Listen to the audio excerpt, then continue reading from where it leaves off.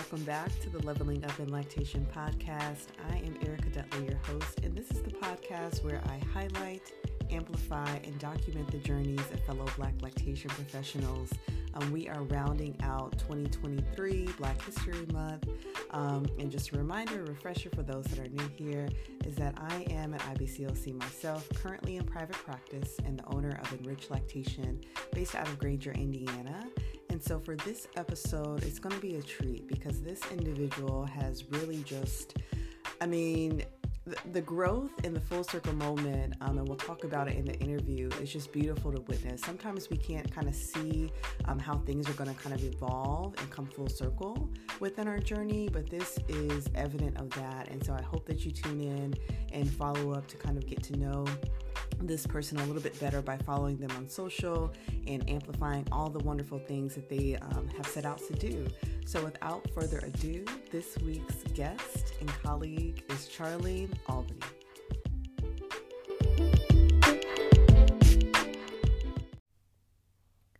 Charline Ogbeni is a proud NICU mom and owner of Supporting Our Mothers Initiative, LLC, a company created to address the needs of birthing individuals in Queens, New York. She is an international board-certified lactation consultant, certified breastfeeding specialist, self-proclaimed lactivist, full-spectrum doula, Brownsville Baby Cafe facilitator, mentor, and vice president of the New York Lactation Consultant Association. She gained an interest in breastfeeding after attending the Brownsville Baby Cafe program in 2019 and has been hooked since. Her future goals include starting a nonprofit benefiting breastfeeding mothers, establishing a weekly breastfeeding support group in Queens, New York, and creating a birth center. Charline, thank you so much for joining us for this episode of the Leveling Up in Lactation podcast. How are you doing? I'm doing good. And yourself? I'm doing very good. I'm very excited to connect with you. You've been on my list of people to get around to interviewing, so I'm very excited. Me too. It's an honor. Thank you. So with all my guests, if you happen to tune in, I'd like to kind of take it back to kind of get a sense of how you got started. So pre-lactation, Charline, like when you graduated high school, what were some things that you planned to do when you grew up? So for me, I graduated from Manhattan Center for Science and Mathematics. And at that time, I thought I wanted to be a marine biologist. No shocker, I'm not a marine biologist at this point. I actually didn't know how to swim until a couple of years ago. So that's where my mind was headed. After high school, I attended St. John's University as an undeclared major because I really didn't know exactly what I wanted to do, but marine biology kind of came into the forefront at some point in class. And I was like, oh, that's kind of cool. But I never really took the steps to follow up on that career. So after taking a couple of classes at St. John's University, I got a BS in human services.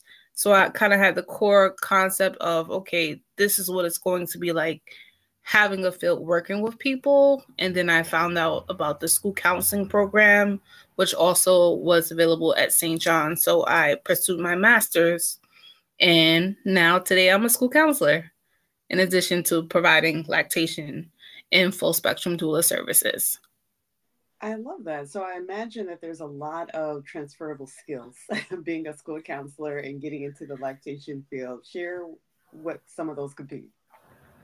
Absolutely. So lots of lactation before we get into the skills with working with clients and patients, depending on what your setting is listening. It's a lot of listening, figuring out what's going on, the things that are attributed to what the presenting problem is, discussing with patients and clients their histories and how that might have impacted to where they are now. So I would say a lot of it is listening and motivation. Definitely agree. And so I love kind of exploring the point of entry that can happen to eventually land you in the field of lactation. So for people that are listening, going into a college with undeclared, right? You don't have to have kind of a firm set healthcare type of background or experience to really kind of maneuver into this world. Absolutely not. I mean, I was lucky that my high school counselor pushed me and said, "Hey, take this AP biology class."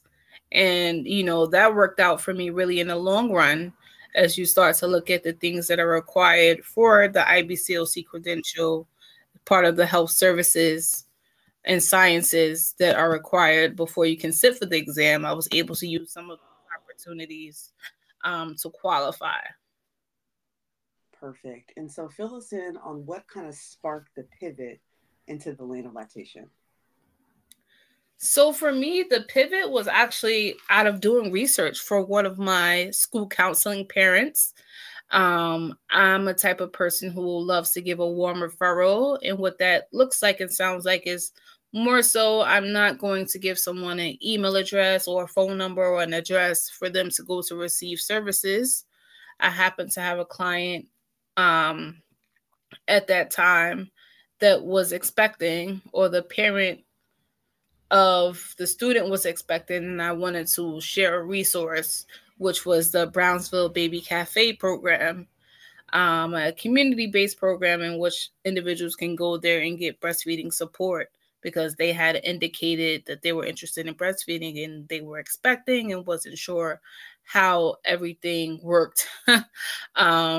So one day I decided to also check in and see how the program was. I believe that was around 2019 when I was expecting my first child. And I never turned back since. Since being a participant, I joined the ranks of not only participating, I became a volunteer CLC, which I was able to use some of those hours, clinical hours, to apply to sit for the exam. And now life has really come full circle for me because now I'll be facilitating the Baby Cafe program in Brownsville 1 month from now. Congratulations. I love those full circle moments where you can kind of look back and see all of this was by design, right? This is why I was on this path and it worked out this way. Perfect. Absolutely. So for those that are listening, I always like to kind of be transparent with what all these letters mean. So if you could share with us what is a CLC, what entailed in becoming a CLC for those that may be interested. Sure. So a CLC is a certified lactation counselor. For that course, it was through Healthy Children. They provide a 1-week course which provides basic lactation skills, how to assess basic issues working with different types of populations and parents. I also did eventually become a certified breastfeeding specialist because I didn't feel very prepared to work with families. So the certified breastfeeding specialist is offered through Lactation Education Resource. And through that program, I want to say it was about 90 hours, self-paced. So that was perfect for a working mom trying to raise a toddler. And it just had a lot more resources. It provided a little bit more of a wider point of view, and also detail into the things that I had saw initially in the CLC program. And now is a IBCLC, that stands for International Board Certified Lactation Consultant. And that is what we consider the gold standard for lactation care.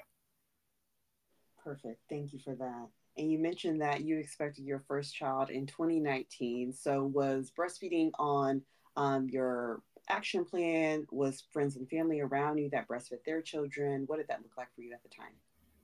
So at the time when I initially found out that I was pregnant, I didn't know anything until I started attending the Baby Cafe program in Brownsville. And after attending the program, it seemed like breastfeeding is something that I can do. And as I learned more about it, I became a little bit more confident in that choice. And ultimately, I did decide to breastfeed. The journey for me wasn't the easiest. My daughter was unfortunately admitted into the NICU after birth, after emergency, after emergency cesarean section. So that first day, I didn't get the opportunity to spend with her. And that, as we know, skin to skin and early bonding is very important. That early initiation of breastfeeding is very important, and I did not get that opportunity. But I wasn't deterred. After 24 hours, her being in the NICU, me being in a separate space, I was able to be reunited with her and latch her. And we haven't stopped latching since. Even till this day, she'll be 3 years old soon, next month. We're still breastfeeding. So super excited about our journey and where it has gone. I wish I would have had a different experience starting out, but I'm happy that I am in a place that I am now. Love it. And did you receive lactation support, and did that lactation support look like you? I did receive lactation support in the hospital, in the NICU, but that person didn't look like me. And also that person was very stretched thin. I could remember in the middle of the night when I was nursing my daughter, there was also a person of color trying to nurse their daughter. And I remember us trying to figure it out. I had my daughter latched on one side and she was across from me. And I like to jokingly say that was my first initial lactation visit. Yeah. But that really got me going from that moment. After that, I kept having a dream about starting something to support people to have the resources that they really needed, because breastfeeding is a natural process, but it doesn't come naturally for everyone. And when you have other things that happen during the birth process, there needs to be a lot more support. And that was absent for the both of us. And I was going to follow up with the question of when did you fall in love with lactation? But it sounds like that was that pivotal moment where you kind of had that reflection in the mirror with another parent. Yes. Yeah. Yes, definitely. When I was able to not only kind of get myself through it, but also encourage someone else that was going through the same thing, that we didn't know anyone. The only thing that we had in common is that, hey, we had the same skin color, and then we were just trying to do the best for our child, and we wanted to breastfeed. Love it. And so when starting out, was there a common misconception that you kind of heard or understood about the IBCLC credential? Was that something where there were people around you who were IBCLCs who could provide a little bit more detail about it? So I had to do a lot of research in figuring out what an IBCLC was. I feel like initially I didn't know what that was. I know there were people that were helping me with lactation, but I wasn't sure what their credentials were. And outside of the hospital, after I was discharged, it was very difficult actually to get an IBCLC to come to my home, even though it was covered by my insurance. So that was a big process in its own. And then when the person was able to come, the person didn't look like me, and I felt like my needs was not really met. So I really received most of my support in the baby cafe setting, amongst support group, amongst other people who were trying to figure it out just like me. Yeah, and I feel like still it's unclear for parents and even for some lactation professionals on what all the different credentials, like the scope is, or what it means, or why would I could select this type of lactation professional versus needing another. So I think some of that, of course, is on us as moms, as parents, to kind of do our due diligence to kind of understand the difference. But then some of that onus needs to be on us as lactation professionals to kind of clearly explain in what you may need to kind of adjust from a certified lactation counselor to an IBCLC and vice versa. Absolutely. I think scope of practice is very important. And I think the scope of practice, beyond knowing it, you also need to know who to refer to when you do realize that, hey, I have this situation and it's beyond my scope of practice. Who is a person I can refer to so that the person has continuity of care, and also so that the person can hopefully be seen sooner rather than later before the problems compound. Exactly. And so, with you mentioning that, you were able to finally get somebody to come to your home, and it sounds like this was in the middle of peak COVID as well, right? Yes, Yeah. yes. So that definitely adds a layer to it, but them not looking like you. So if you had to guess, in the state that you're in, how many Black IBCLCs would you estimate are currently I would say, I don't know, it's a hard count for me. there? Hmm.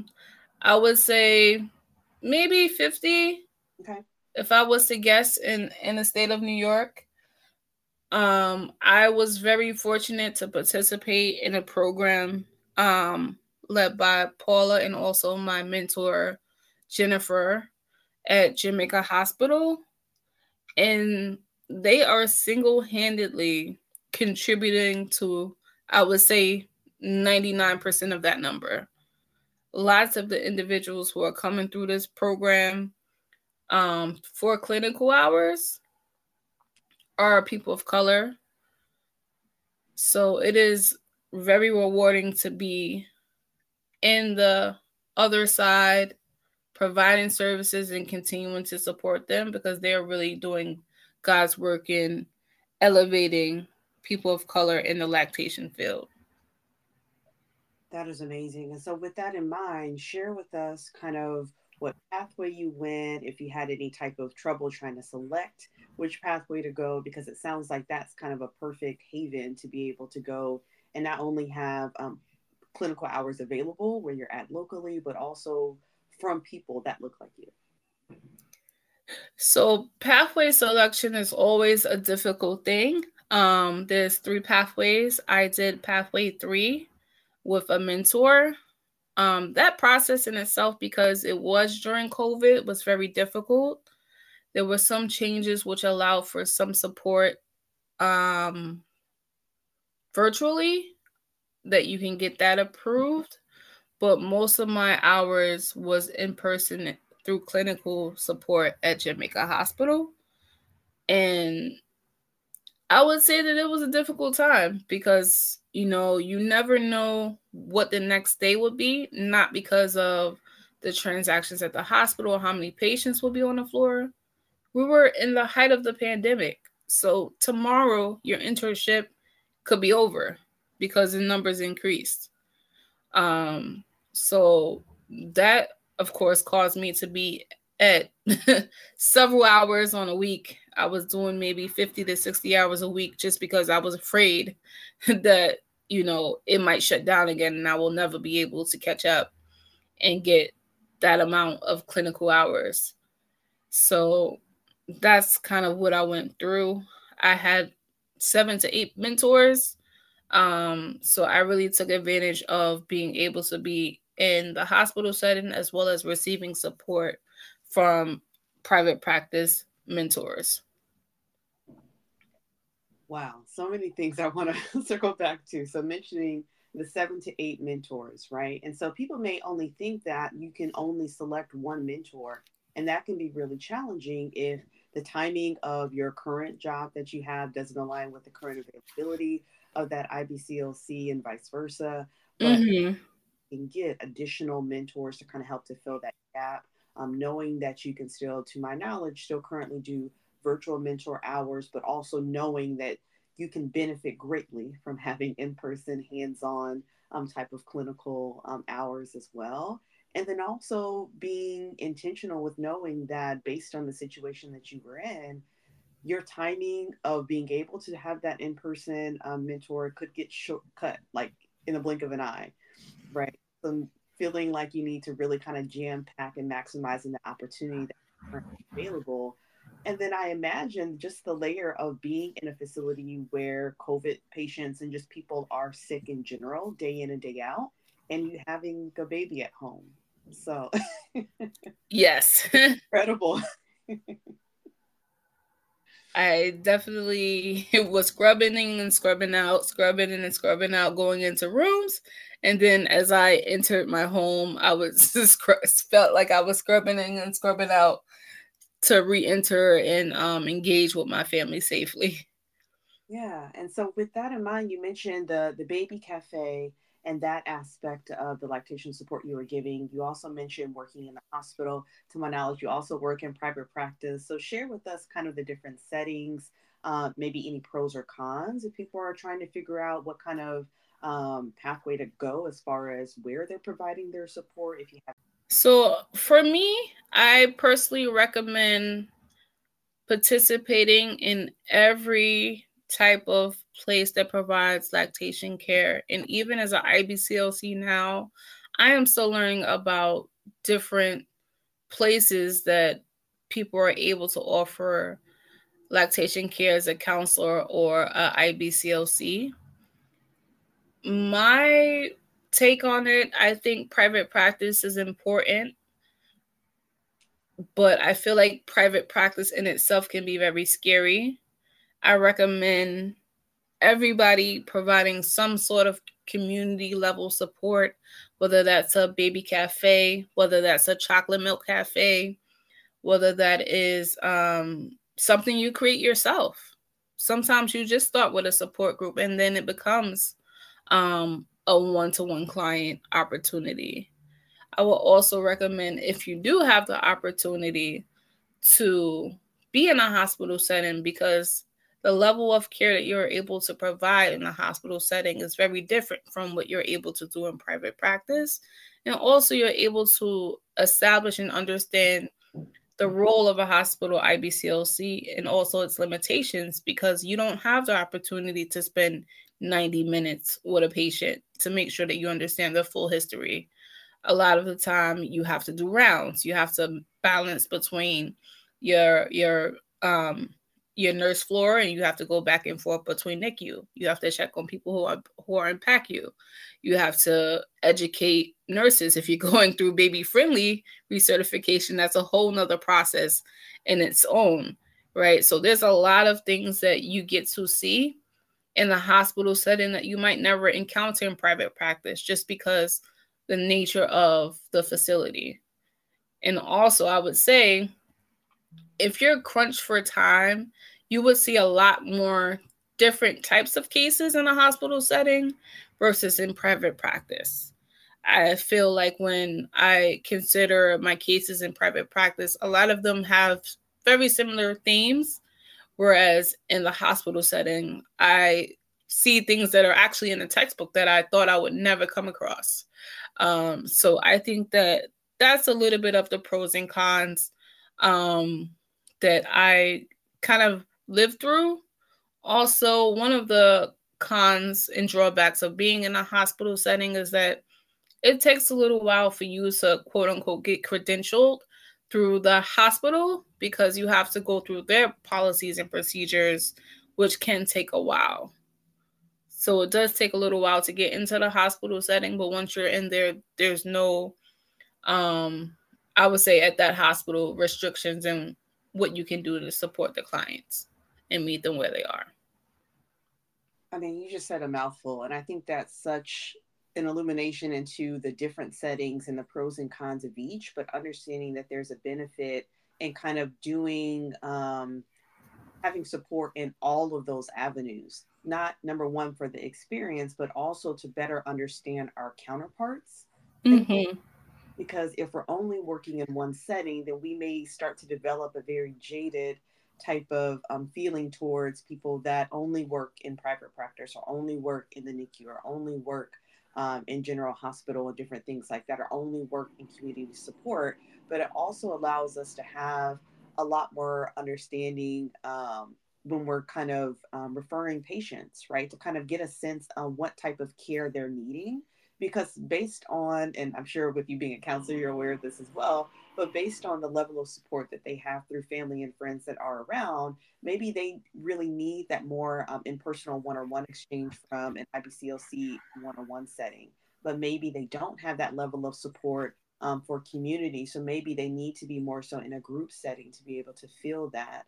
So I think with you kind of explaining kind of the differences and understanding the value that come out of each experience, I think that's going to resonate with a lot of our listeners, but also with me, because I feel like I've grown over the last couple of years to kind of understand, not to just kind of put myself in a box to say that this is the type of setting that I'm just going to be in for the long term. But now, over the past 6 months, I'm like, well, maybe I'll kind of dip my toe in here and do this for a chapter out of it, just to kind of see what it's like. Because if we don't try something, then we may just be assuming that it's not going to be a good fit. But once we're in it, we may kind of get some invaluable information that we would not have been able to access otherwise. Absolutely. And I would say it also allows you to stay connected to the field and the future of the field as well. Even though I'm not physically a mentor at Jamaica Hospital, whenever there's any initiative, like they started this wonderful pump donation program to provide pumps to provide pumps to patients who don't receive pumps through their insurance. So I'm able to communicate with them whenever I have an individual who no longer needs their pump and it can be reused for another family who otherwise wouldn't be able to have access to it. And lots of other great ideas and initiatives that are coming through those programs. So I'm really excited to still be a part of it in some capacity. Yeah, and I think that's perfectly put, with keeping a pulse on what's going on, like on a more zoomed out level in the lactation field, compared to working in silos and just kind of being in your one little bubble, and not really kind of exploring or knowing what's changing around us and where are some holes that maybe our skill set can fill for the greater population around us. So you also mentioned working in multiple different ways in the field. You mentioned just generally being a counselor, but you also mentioned being a doula, a private practice. So kind of share with us, what are some ways that you, if you want to dive a little bit deeper and share with us the different ways that you work within the field and how you kind of juggle doing all the things that you do.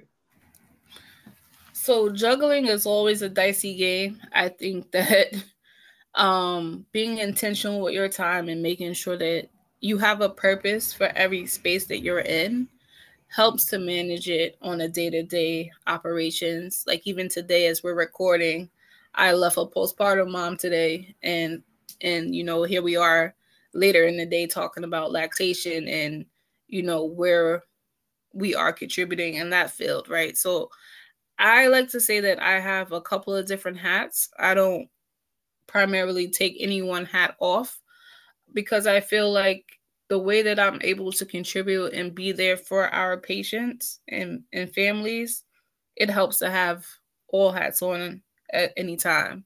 So for example, a patient that I saw today, while I'm seeing her primarily for postpartum support as a doula, she has other children. So my counseling hat comes on a little bit more to the forefront to make sure that not only the baby is well, the other siblings are doing well in school, that they're doing their appropriate transition activities.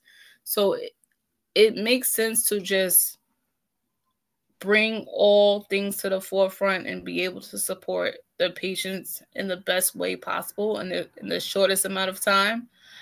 So I like to try to encourage that as much as possible. I love the way you put that, as far as not taking any hat off in order to do a role, but basically keeping them on and kind of shifting on which one is on top. Yes.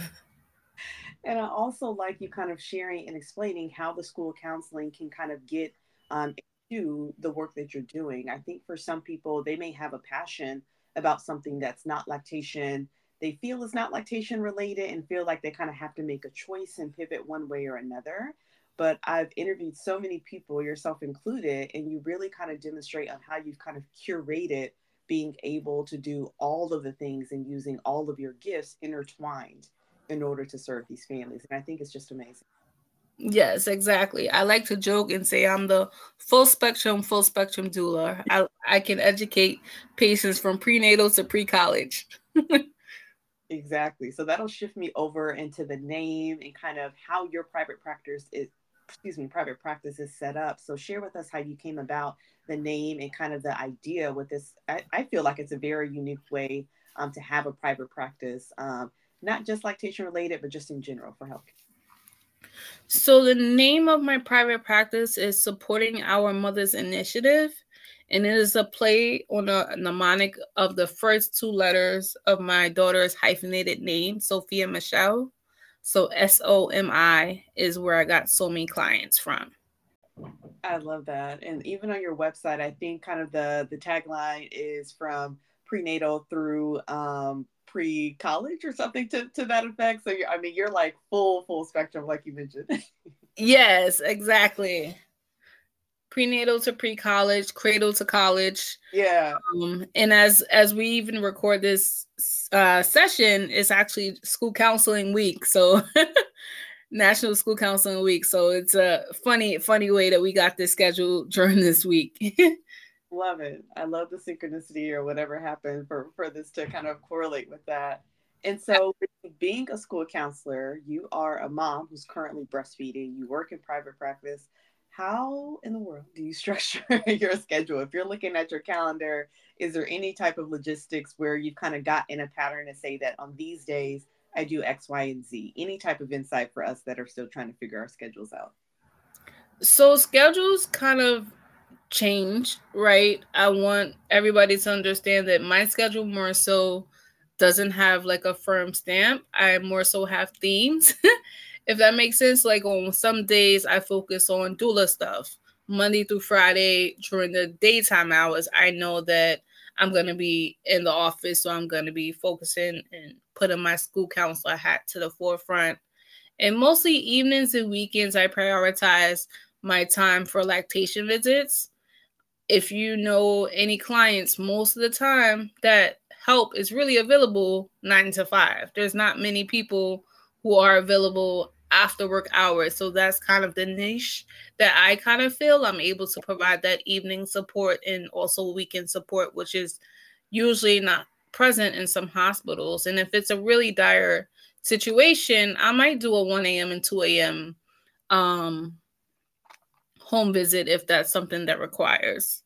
Wow. And my schedule can accomplish that. Yeah. And I mean, for people listening, I think one of the things that I struggle with early on with being my own boss and having more autonomy with my schedule was breaking out of this traditional thinking of normal quote unquote business hours of 9 to 5. But you're right, is that most moms, most parents that are breastfeeding are more than likely either working or trying to maneuver like school activities during those hours. And so it doesn't work for them to be able to kind of strategize to get support. So for people that are like, I'm trying to fit time in to do these lactation consults during these hours, you don't have to. You can do it outside of those hours. And I'm sure those moms and those parents really appreciate having an option at 7 p.m. or on a Sunday afternoon or a morning. I mean, a 1 a.m. having to be able to have a consult is just phenomenal. So you can think outside of the box and really fill a lot of gaps that I'm sure is local to where you're at or even remotely from where you're at. So, I mean, you are dropping some insider knowledge here. So what is the fuel, if you will, that keeps you going on those more challenging days? So if you have like a challenging work day in the school, or if you have a challenging case and you're feeling kind of drained, but need to kind of pivot over and go to another consult, how do you kind of maneuver through that? I would say two primary things: remembering my why. In the school counseling setting, things can be in flux, right? Just like you walk into a home visit or you have a virtual visit and you have a idea of what might be going on, but then when you will start the consult, you realize that that's absolutely not what's going on, and there's so many other layers to the onion that you are just now discovering that is contributing to your present feeling. My students, and we call them scholars at my school, are a very big part of my life. And oftentimes before I became pregnant, the parents in the school would say, when are you going to be pregnant? When is it going to be your turn? We want to shout and encourage you as a parent. And I remember my first time when I found out that I was pregnant, and we actually did a celebration in the school and a gender reveal with the students, because literally they were my children. I like to always joke and say, they're my children, but they go home to their real parents at the end of the day. So that has been a very rewarding experience seeing them grow up. I have students that come back and visit. Some of them are now headed to college. Some of them have had babies. Some of them reached out. Actually, one of my former students that I was working with when I was in college as a mentor through the Gear Up program had a baby, and I was her doula so many years later. So lots of things come full circle, and you realize that you leave an imprint on people's lives the best way you can. Sometimes you're able to see that immediate impact, but sometimes you're not. But just knowing that you're putting your best foot forward to make sure that the future is a little bit brighter, that's what keeps me going and gives me fuel. I love that. And that's truly just a testament into the level of care and trust that you build up with these students and families for them to be so excited and want to celebrate and pour that into your child that doesn't go home, or that does come home with you, right? But to also to circle back to look for you in a non-school counselor way to be able to provide that doula service. I mean, that's a layer of trust that has been planted and bloomed into that person. So, I mean, yeah, I mean, that's just a response to the level of provider that you are, but just a person as a whole. Yeah. And so with being in the field, it can seem one way on the outside, but then once you get behind the curtain, it can behave or look or feel very different. What has been a challenge working in the lactation profession that you did not anticipate prior to being in it? The one challenge I didn't anticipate is insurance. When people said that, if you have insurance, you can get access to a lactation counselor, it ain't true. Having insurance does not guarantee you having access to a lactation counselor, nor does it guarantee you having access to a competent lactation consultant that is able to come into your home and be respectful of your home and understand and even just look like you. So I think now working with some insurance plans, realizing how it's not as easy to become in network with insurance, because I would like to provide the service, but that process in itself is a nightmare. It's a beast. Yeah. I did not anticipate that. Yeah, I can co-sign on that. So for maybe people that are listening, they're like a CBS or a CLC, and they're just waiting to get this IBCLC credential, and then have this kind of grand idea that it's going to be this immediate thing to be in network. I feel like some people on the outside question why everyone's just not a network. Like, why is yes, why can't you just kind of upfront take my insurance? But it's so much work on the back end, and it's not because of lack of effort or competency on our end, but insurance, they strategize to fight against us to be able to be in network. And then if we are in network, for like clawbacks and not paying us, an equitable amount of, I mean, it's just so layered. Yes. Trying to provide that upfront insurance coverage, and the way they simplify it and as to say that, well, if you have insurance, you get X, Y, and Z. But you mentioned that sometimes you do get it, but it's not competent or effective or reflective of who I am. And so you have to kind of, shop around. But if they're not a network, that's limiting. That's a barrier. Yeah. Agreed. And especially some of the clients I work with and get referred, they have Medicaid, they have Health First, and they're not able to get an IBCLC through their insurance. So it presents a real barrier. Yeah. And so on the flip side of that, once on the outside looking in, what has been a joy that you did not anticipate working in this profession? I did not anticipate being surrounded by multiples.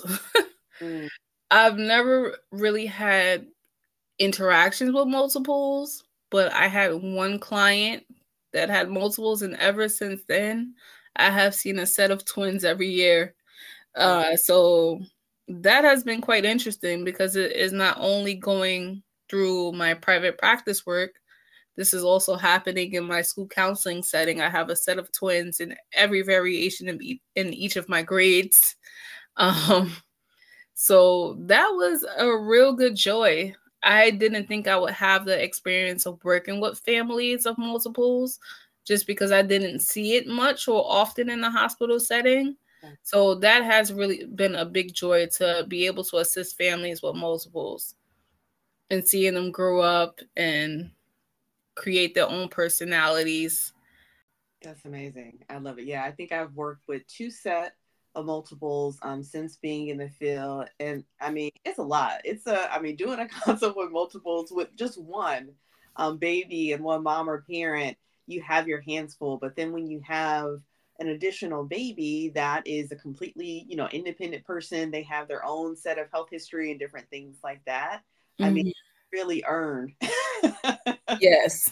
Work for that day for sure. So looking back on, it sounds like around 2019 when you kind of learned about the lactation profession, or maybe a little bit before, is there anything in hindsight that you would go back and redo with all the knowledge and experience that you have now?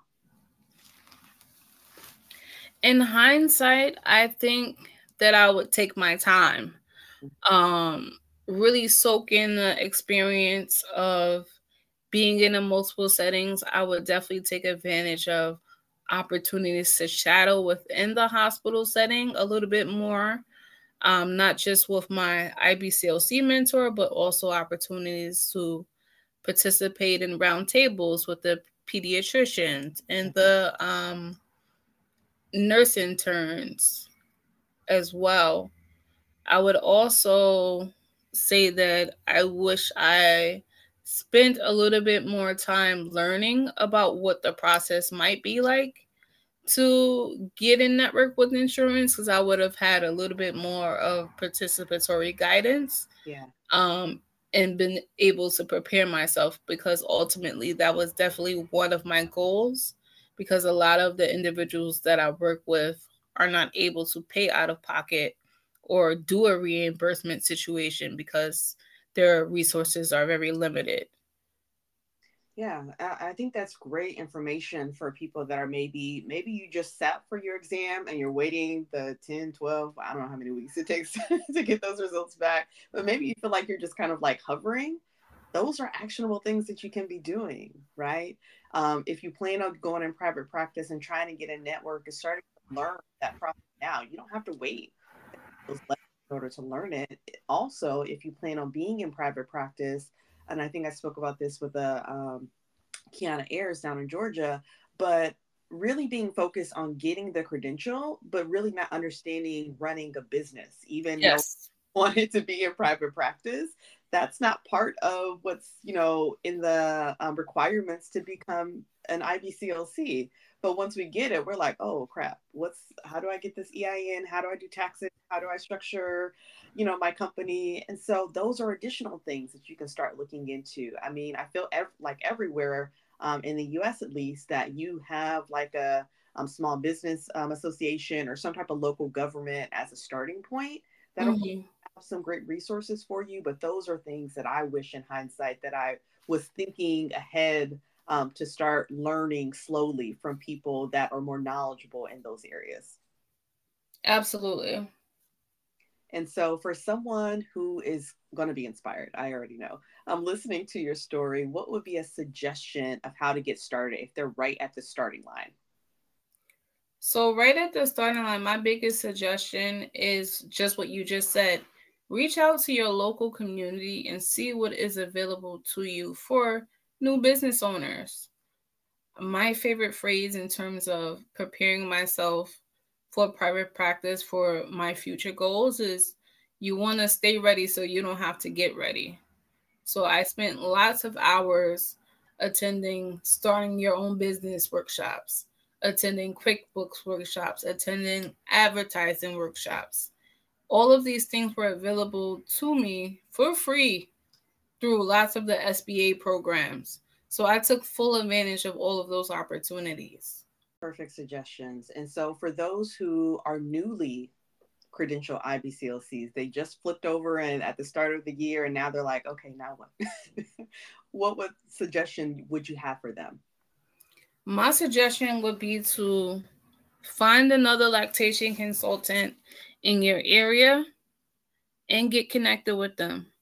Have a cup of coffee, have a conversation.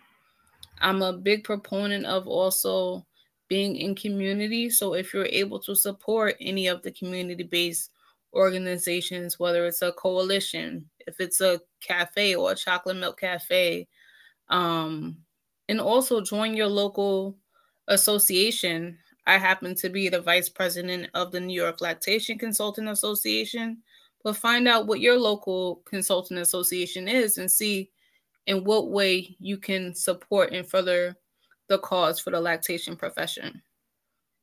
Perfect. I love that. So we are going to mosey on over into our next segment, referred to as the letdown. We have had stimulating conversation. These are going to be quick fire, yes, no, and we're just going to let the answers flow. Are you ready? Yes. All right. We have people that are testing soon, next month, I believe. So for them, I'll ask this question. If you could only use one resource to study from for the IBCLC exam, what would that be? Lactation education resource. Do you feel becoming an IBCLC was necessary to do the things that you wanted to accomplish? Yes. What is an app or website that has been invaluable on your? Hale's Milk and Medicine and LacMed. If you could only name one, who is someone within the profession that has had the greatest impact on your journey? Paula. And at Jamaica Hospital. Shout out to Paula. What is one word you would use to describe your journey? Resilience. Perfect. Charline, thank you so much for joining us on this episode. Please let us know how we can stay connected, website, social media, email address. How can we get in touch? Of course, you can visit my website at www.somiclients.com. That's www.somiclients.com. I'm also available through the social media handle Somi Clients. I'm across all platforms. Excellent. I will have all of that information down in the show notes as well as on our website at levelingupinlactation.com. Until next time, thank you, everyone. Thank you.